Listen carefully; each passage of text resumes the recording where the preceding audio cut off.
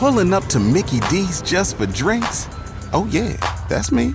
Nothing extra, just perfection and a straw. Coming in hot for the coldest cups on the block. Because there are drinks. Then there are drinks from McDonald's. Mix things up with any size lemonade or sweet tea for $1.49. Perfect with our classic fries. Price and participation may vary. Cannot be combined with any other offer.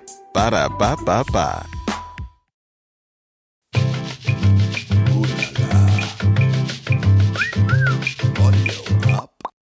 Are you enjoying your pizza? I am. It's really good. I just finished my second pizza, and I might have a third. You're wolfing down slices of pizza, Mom? I am. What kind of pizza is it? It's pepperoni and green pepper and mushrooms and little meatball things. Pretty tasty, huh? I would have preferred bacon to the meatballs, but... Is that what you ordered? When you ordered it, did you say, I'd like little meatball things on my pizza? Well, I just picked their supreme one. Okay. And it comes with meatball? It comes with meatball.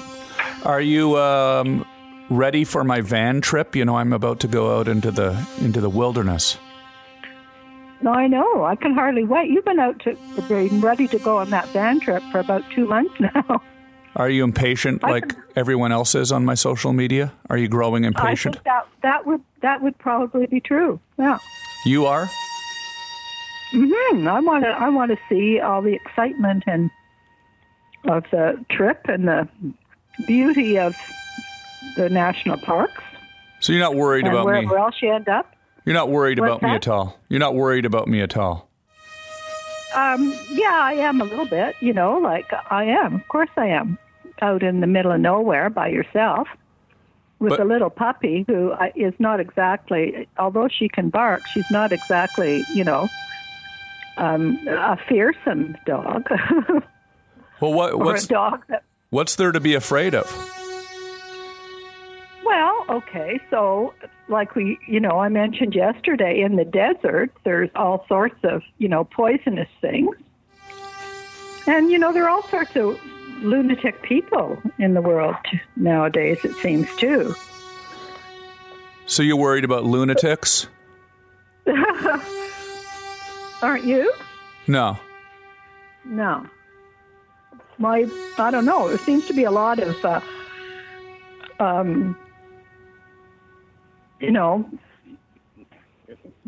tense situations happening in America at the moment. It's all in the cities. It's all organized. People go to these protests. I'm not driving towards the lunatics. I'm driving away from the lunatics. I'm going to be in the middle. But you might find some weirdos living in the backwoods, Tom. I'm the weirdo living in the backwoods. Oh, okay, good. No, the places I'm going are so remote that the only people there are going to be salt of the earth people, campers, hunters, fishermen. It's not going to be a bunch of lunatics protesting and fighting and throwing Molotov cocktails. It's, going to conflict. No, I'm not saying the protesters are lunatics. I'm not saying the protesters are lunatics, by the way. I'm saying it's not the counter-protesters, going to start a fight. It is not going to be any of that stuff. I'm going to be in the mountains. I'm going to be in the mountains. The only Where thing do you think the counter-protesters come from? Well, everyone comes from everywhere. It's from the internet. Everyone's got a different opinion. They all converge in these hot spots.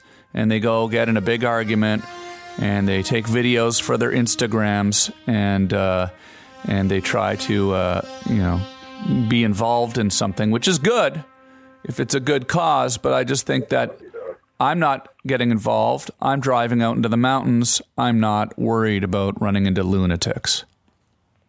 Okay, good. Well, I'm glad. I'm the lunatic. But you will keep in touch with us, so should you do run into a lunatic, we will be able to send help. If I run into a lunatic, it's going to be too late. So I'm going to do a lot of great video. I'm going to make some music, and I'll have some cool stuff to send to you, okay? Okay, good. And I have Jim Norton on the show today. Oh, good. And I remember Jim Norton. We saw his show in Mesa, at the Mesa, Tempe. At the Improv. Improv? Yeah, at the Improv. Oh. I remember when you were staying in Tempe and Jim was performing, and he gave you tickets. Hooked us up with tickets. He hooked you up with some tickets. You went down to the show, and did you meet Jim after the show? Yeah, we did. We stopped and had just a quick chat and said, we were, you were our son. And so we didn't really. There were tons of people waiting. And I think he was selling a book or something at the time. Yeah. Or I can't remember exactly. Maybe he was selling T-shirts. I don't know, something. So we didn't want to keep him from, his fan base who were, there were many people lined up. A lot of people don't realize that you, Mom, are a big Jim Norton fan. No, I suppose they don't know that. People don't know that about you. Right? That's true. It's a bit unexpected, right? For a Canadian lady from Barrie, Ontario, born in what year? What year were you born, Mom? Oh, Tom, that is a totally improper question to ask a lady. Okay, but I'm just saying. It was 1946. 1946, you were born. Not exactly Jim's target demographic. Possibly not. But you like your stand-up comedy, right? Absolutely. That's cool. Absolutely. Well, it was nice. Ergo, Tom Green. It was nice of him to invite you, and that was. It was very nice. It was a few years ago. You don't spend your winters in Arizona anymore, but you had a lot of good years there. Well, good. Well, I'm going to talk to Jim now. Anything you want me to pass along to him? Oh, well, you can say thank you for the tickets and, say hi and all the best. All right. I'm going to tell Jim Norton that Mary Jane Green said hi. Okay, good. All right. It's going to be the first thing I say to him. Okay. All right. He'll wonder who I am. No, he'll know. He'll remember. Anyway. I'll say my mom says hi. Okay. Yeah. Yeah, okay. All right. All right. Thanks, Mom. Have a good show. Yeah, I'm going to talk to Jim now. Thanks. I'll talk to you later. Okie doke. Okay. Bye-bye. Bye. Bye. Bye. Always nice to chat with Mary Jane Green. You know my mom. She's been on the show for years, of course, making appearances on the podcast, but also back in the day, painting the house plaid, painting their car, waking them up in the middle of the night. My mom and dad have always been very supportive of me, and Mom likes pizza. She also had a good time at Jim Norton's show a few years ago at the Tempe Improv. I'm going to be talking to Jim very soon. He's going to be calling momentarily. You know Jim, he's an incredible podcaster, broadcaster, comedian, actor, writer, and it's going to be a real thrill to be able to chat with him about stand-up in New York. He's a New York-based comic. What's going on with comedy right now in the age of COVID, coronavirus, but also maybe we'll talk a little bit about some of his acting work. He portrayed a young Don Rickles. He portrayed a young Don Rickles, legendary comedian, in the movie The Irishman with Martin Scorsese and Robert De Niro and Joe Pesci. So as a New Yorker, I'm sure that was a thrill.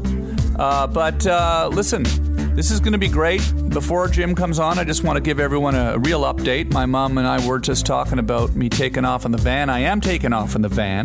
I want everybody to follow on my social media. If you don't know what I'm saying by in the van, we're living in a time right now where I have just purchased a van. I am building my studio in it, and I'm going into the wild. And very soon after this broadcast has aired, I will be in the wild. I may even be in the wild already. I'm taping this right now, a few days before I go into the wild. So go to my Instagram, follow along there. I'm going to be podcasting from the wild in the studio. People are going to be calling into the show in this studio that I've built in a van. It's state of the art. cutting edge technology. And I really honestly want you to understand, well, what's the purpose of that? I mean, it's the same show, but at an event. No, I'm recording an album. It's a country comedy rap album, CCRAP. I call it crap. And I'm going to be very, very relaxed. And I'm going to find inspiration in nature. And the same goes to the podcast. In a few weeks, I'm going to be hosting this show and speaking to my guest, but I might be staring at a mountain in New Mexico, or I might be in the middle of the desert or in a forest. And it's going to be quite an incredible and unique situation. So I look forward to it, and it's happening now. And my mother probably has a right to be a little nervous. I'm a little nervous. I don't know what's going to happen. It is a weird time, but I am going to remote places, and I'm hoping to be the only one there. So it's going to be cool. You may not know this about me, but I'm quite the survivalist. Quite the outdoorsman. I've spent a lot of time growing up in Canada fishing and living outdoors, canoeing and traveling in the wild, growing up in camp and in expeditions that my military captain father sent me on, often against my will. So, but I am happy that he did, because I picked up a lot of things, and I'm going to be using a lot of these skills that I have starting now. So follow me on Instagram, follow along on Twitter, follow along on Facebook, follow along on the YouTube channel, where I'm going to be putting some very cinematic images and videos and films that I'm going to be creating and editing, all from the wild, posting from the wild. It's going to be quite extraordinary, technically, the fact that this can even get pulled off. So I'll explain more in detail about that, but I don't want to go on and on right now. I want to talk to Jim. So here's Jim Norton. Hey, how you doing? Very good. Can you hear me? Can you hear me now? Yeah, awesome. You sound great. Awesome. How am I? You sounded good. You're in New York, of course. Yep. Did your show today? Did you just do your show? Well, we do it from 7 to 10 in the morning. So, yeah, I finished a few hours ago. I actually just taped UFC Unfiltered. Okay. I taped that podcast Monday and Wednesday in the afternoon. So Monday and Wednesday, I got the morning show and then the UFC podcast. So you have the one podcast and then the radio show, or is there more than one podcast? Just so my listeners know. Well, there's a UFC podcast twice a week, plus the radio show 4 days a week, plus the Chip Chipperson podcast one night a week. Right. So it's three podcasts and 4 days of radio. I knew there was more than... See, isn't it? It's kind of amazing right now. Lots of people have multiple podcasts. It's kind of an incredible amount of information out there for people to listen to. Is this a sort of like a renaissance period in radio, isn't it? You know, I'm not sure, because so many people are doing it. So it just kind of feels like there's 10,000 people running around with megaphones. Like, you know, a guy with a megaphone everyone used to listen to, but when 10,000 people are screaming into them, it's just, you know, people listen for a second and they listen to the next guy yelling. So I feel like I'm getting nothing done, pretty much. That's what I feel like. Right. Is it kind of fun to have sort of a secondary podcast, though, because you can kind of, I don't know, not that you don't fuck around on your actual radio show, but can you fuck around even more on the other one, or? I could probably fuck around on the radio show more than the UFC podcast, just because we have a specific thing to talk about. And on Chip, I'm just a total asshole. I mean, you know, it's complete nonsense. So I would say the radio show, I have a lot of leeway to talk about anything and to fuck around about anything. Because Chip is just a blithering idiocy. Yeah. Now, so obviously we're recording now, right? We're rolling. Sure. You know, I obviously don't have to say that, but I figured I would. This isn't. Sure. You know, sometimes you call up a show and you think you're having this sort of. You're not sure if you're actually on or if you're having the pre-show banter, and then you kind of have to ask. Yep. I just figured I'd just tell you that this is actually... Yeah, no, I always prefer to record. I appreciate that, too. And that's why if someone comes in studio, I try not to talk beforehand, because you don't want to get the great story before you're on the air. Yeah. Yeah, I I've probably said this on my podcast before, but I don't think I've said it to you. Ed McMahon used to come up to my internet streaming show back in the day, but way back in 2005. And we would sit around and I remember the first time he came up, we were in the hallway, at my house just off my living room, getting ready to interview Ed. And I started talking to him about Johnny and what was Johnny like. And he says, he looks at me and he sort of didn't look like he was being very friendly. He wasn't talking to me. And then he said, "Don't leave it in the hallway, Tom." Yeah. And he's right. Yeah. Yeah, because you end up having those real natural conversations before you go on. Then you end up going, "Oh, geez, I really like that story that we talked about when we were off there. Let's try to repeat that." And then it just comes off like a.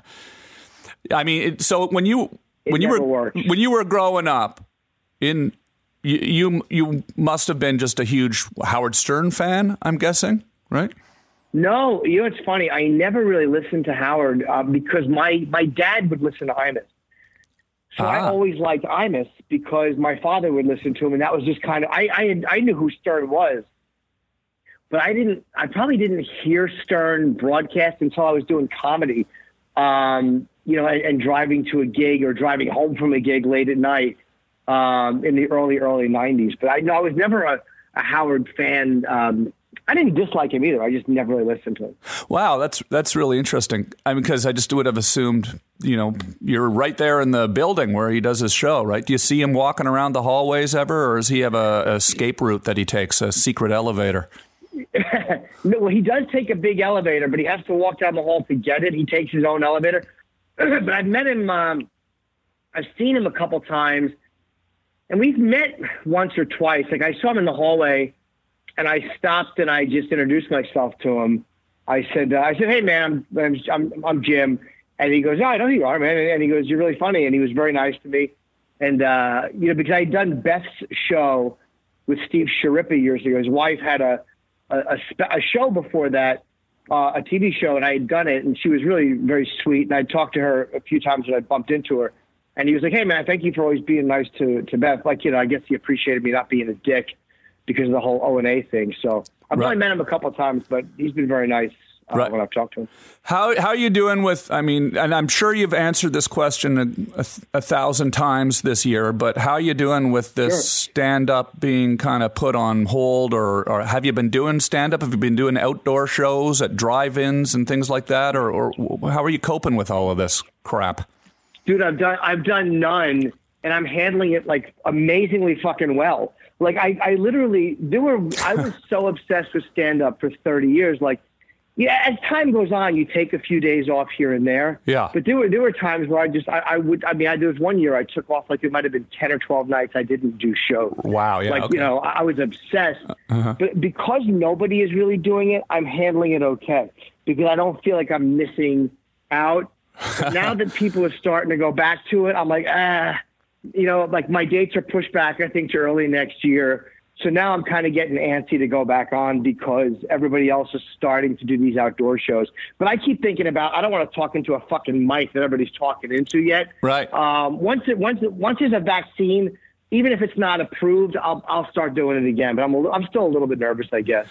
Right. So even a vaccine that doesn't work will give you enough confidence to start talking into a dirty microphone.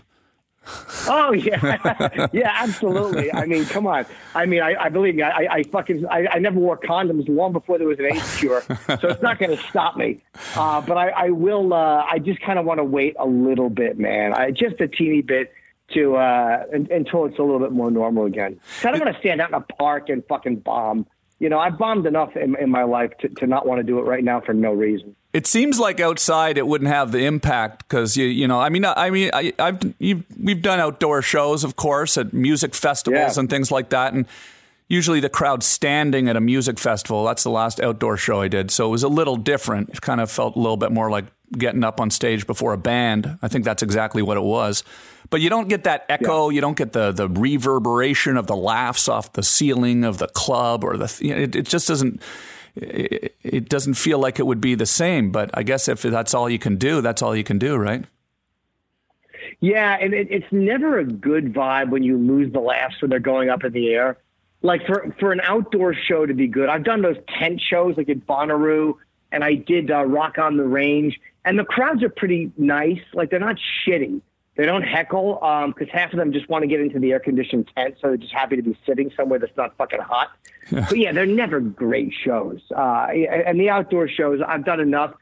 I did a show, it was on 6th Avenue in Bryant Park years ago. I think it's the first time I ever met Jimmy Fallon. It's like around, I mean, guys, got about 20, 21, or 19 years ago, and everybody bombed but him. Like, he had the guitar. I think he was on SNL at the time, and everybody bombed except for him. So I'm like, that's what you got to do to survive outdoors.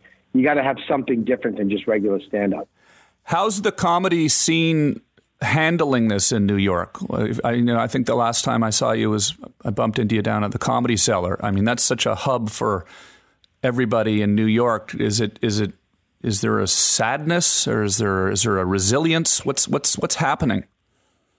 I think everybody's kind of looking at it like it sucks, but everybody's dealing with it. Like, when everybody else is kind of suffering, it makes it a little bit easier because you don't have that, oh, fuck, I'm failing, So I think that everybody's just kind of grateful who has a podcast or has something to do.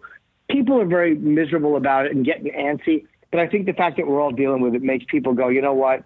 I don't feel as bad just because I know nobody is on the road really doing, Bert Kreischer is doing like a drive-in tour, but that's not something that everybody can do or even wants to do. Yeah. Yeah. Have you heard how the comedy clubs are faring as far as their ability to are any clubs going out of business? Like, I don't even want to put that out there, but I mean, I've heard I can imagine it can't be easy to just shut your business down for a year if you've got rent, especially if you're in New York City. I'm sure rent is not cheap. I haven't heard of any New York clubs going under. On the road, I've heard some that might not open. Oh, I heard, what's the one in Austin? Is it Cap City. I heard Cap City. Yeah. Cap City. Uh-huh. Too bad, too, man. I did that one once, and that was such a great room. Really, really nice club. Like, I love those clubs that had like shows in the 80s. Like, they have a great history, and so many great comedians have gone through. So I'm always sad when one of those shits the bed. But, I guess it's just hard when you're making no money.